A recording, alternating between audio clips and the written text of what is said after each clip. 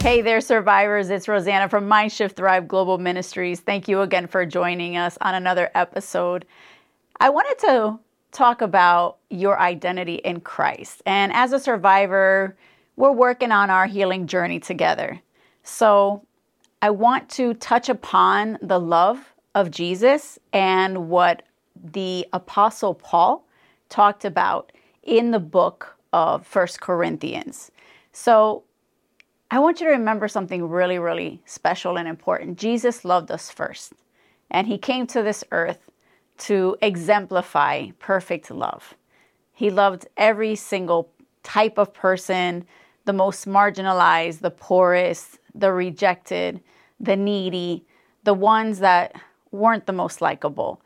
And I think that says a lot about in our healing journey when we feel really low about ourselves and we don't understand why we feel a certain way. God can remind us that since he loved us first and he brought his son to die for us, he actually gave his life for us. I think that tells you how much love he actually has. And we were a part of that big love story. Just so you can sit with those words, the fact that someone will sacrifice their love, everything that they have, and their entire life. The most powerful thing is when he rose again, because he wants to take us back. He wants to take us back into an eternal life. And I do want to share 3 verses that are very critical when we are identifying ourselves in Christ, because once we get out of a very difficult relationship, we're not sure where to go. And sometimes we don't know who we are because we were so wrapped up with our abuser, with our perpetrator, with our partner for X amount of years. And we thought that they were the center of our world. Well, when you become a believer and you start following the way, the truth, the life, Jesus Christ, he becomes the center of your world. And then you start realizing how much he loves you. And that love looks way different than what you lived through with your partner. So I want to bring you into the New Testament. Apostle Paul, he goes into the church of Corinth. And this particular verse is very popular at wedding ceremonies. Many of you have heard of it, and they use it for husbands and wives, but it's actually used for the church, for brothers and sisters in the Lord. And Paul makes it very apparent that it's the most excellent way to be. Above everything else is to love each other. So as a survivor in that space where you're healing, when I read you this particular verse, think of how much Jesus loved you and how you ought to express that love, not only for others, but more importantly, right now in the healing journey, for yourself. Fill yourself up with the love that Jesus has for you. And it goes like this. It's chapter 13, and it's verse 4. Love is patient. So be patient with yourself.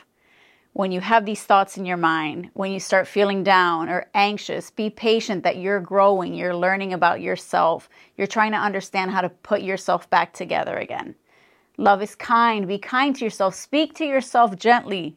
And then when you think about yourself, give yourself some positive self-talk, some positive affirmations. Why? Because God loves you even more than you can ever imagine. So when you look at yourself, brush it off. Let it go.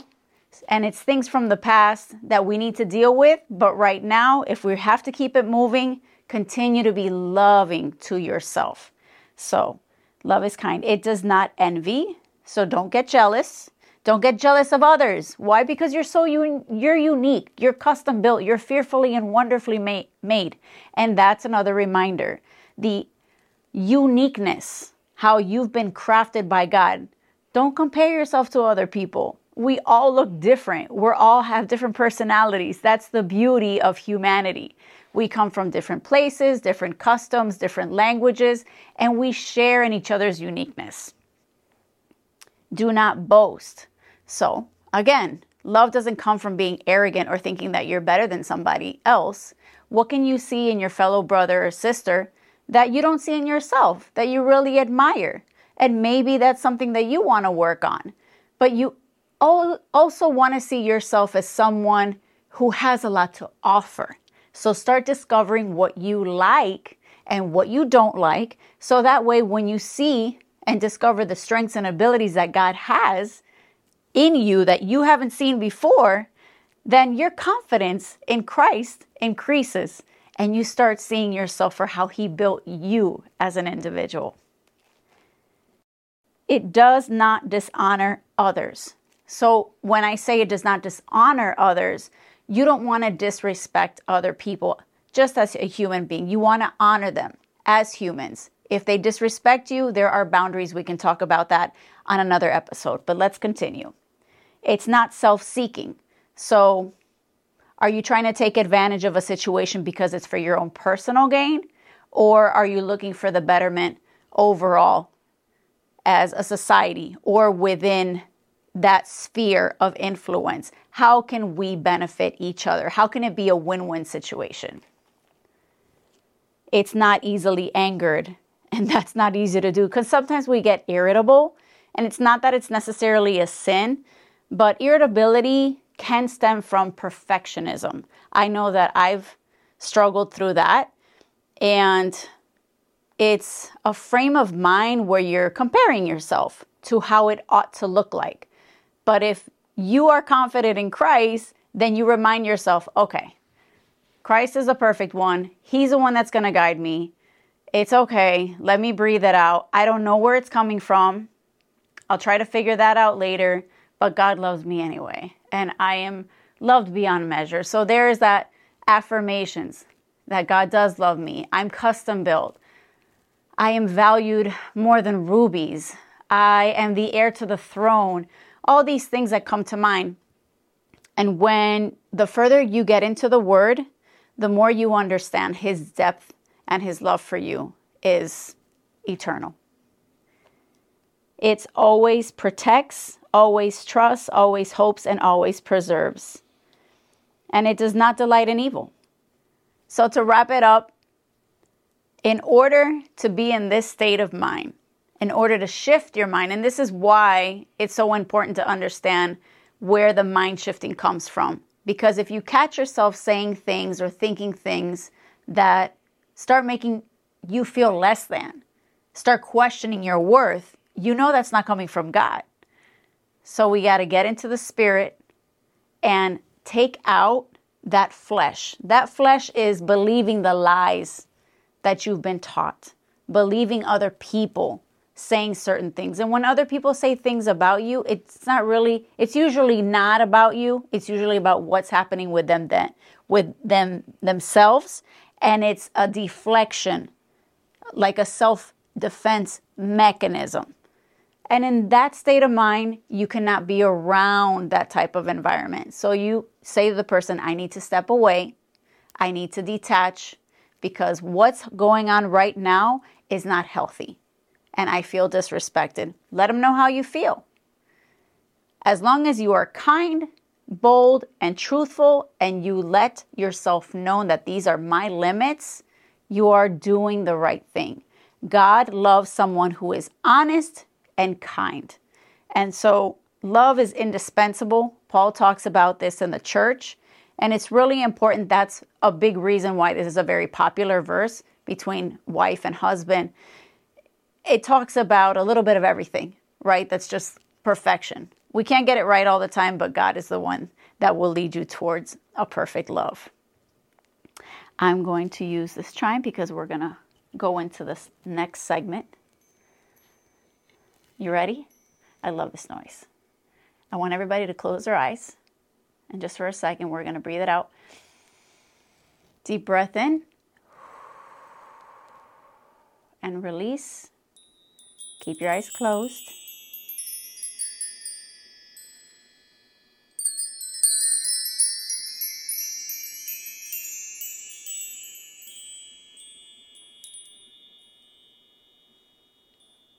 Isn't that soothing?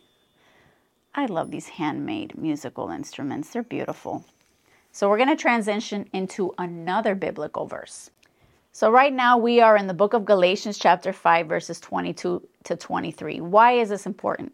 Because once again, Paul reiterates what love really looks like, right? So he goes into saying, but the fruit of the Spirit is love, joy, Peace, forbearance means a lot of patience.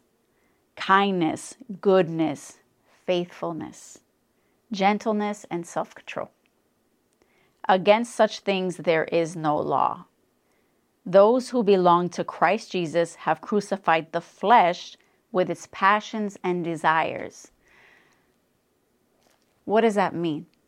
The passions and desires that we have within the world can be fueled by our separation from God.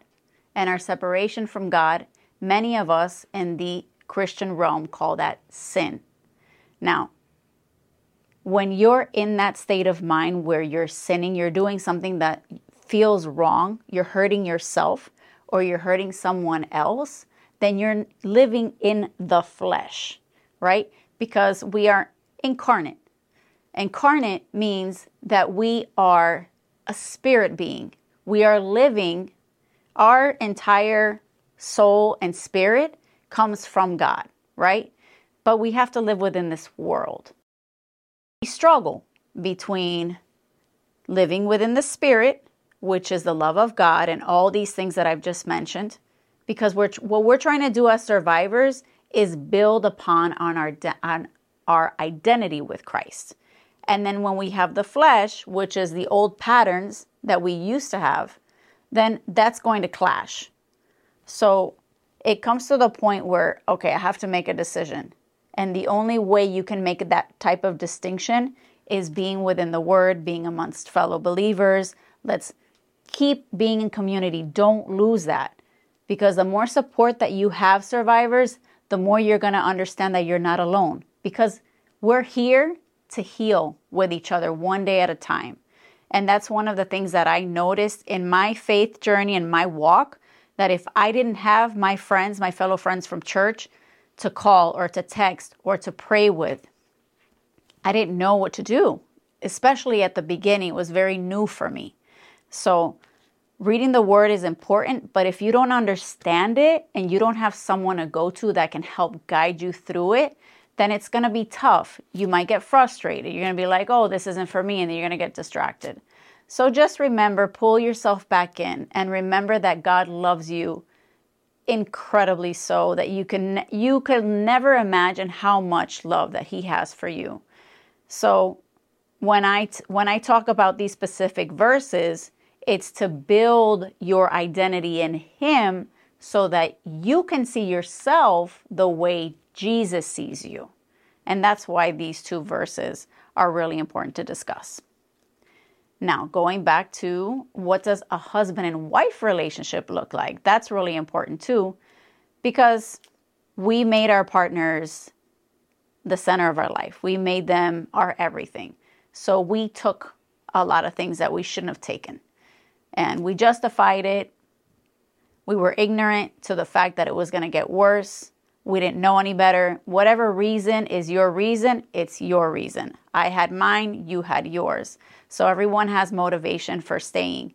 But we now know that it's toxic, and that is not a representation of the way Christ loved the church. So we're going to go into the book of Ephesians, and that's going to be also chapter 5, verses 21 through 33. Ephesians chapter 5.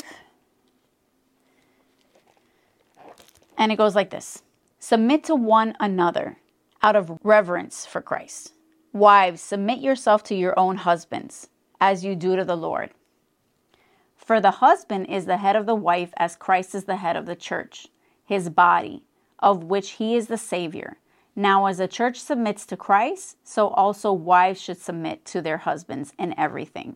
Husbands, love your wives, just as Christ loved the church and gave Himself up for her, to make her holy, cleansing her by the washing with water through the word, and to present her to Himself as a radiant church, without stain or wrinkle or any other blemish, but holy and blameless.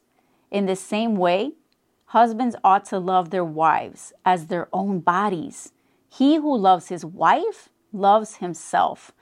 That's a lot to take in. A lot to take in. When I first read this, I admit, I said, who does this?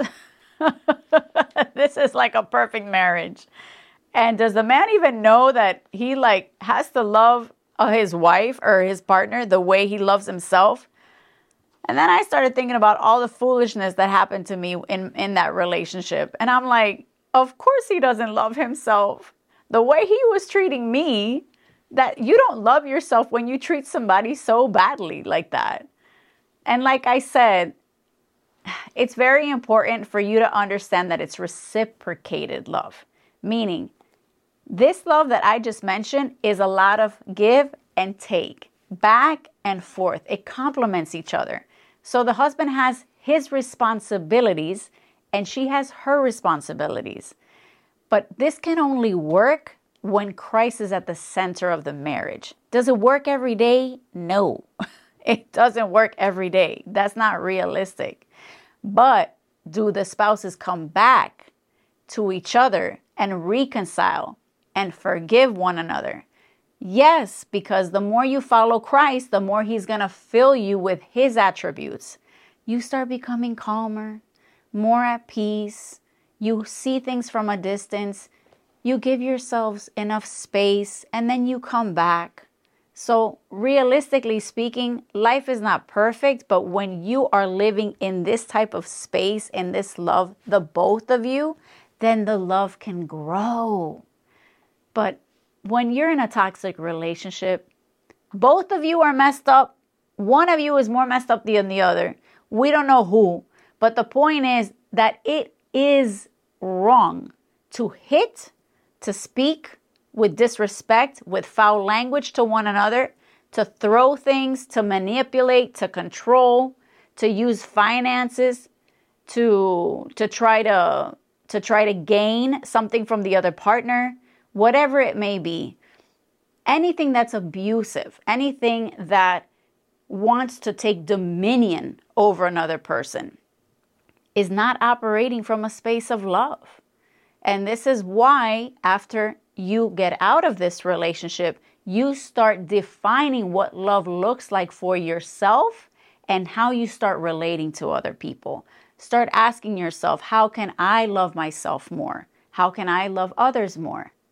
But when you're healing, you need to focus on your inner growth more so before you can move to the next phase of building stronger connections in relationships with people that will also love you back, people that will also appreciate you. Remember these things, because as you build, then your expectations of others are going to change, because your expectations of yourself through Christ is already changing. Those are definitely the verses that I find very important to establish a foundation of what love looks like as we begin to heal and how we begin to identify in who Christ is in general, who Christ is for this world, and who Christ is as he lives within us. Survivors, that concludes this wonderful episode of just a little snippet, a little picture of the love that God has for you. And where do we begin? How we start reshifting our mind, right? And how do we start to fill ourselves with the love that Jesus has for us? I want to end with another little chime so we can bring it down with peace and love as we continue on our day. And it goes like this. Close your eyes, take a deep breath, and I'll begin.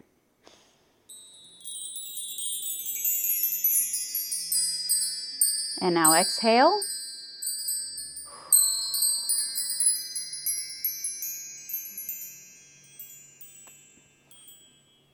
Thank you for joining me. And I can't wait to see you next time. I love you. God bless survivors. Please stay safe.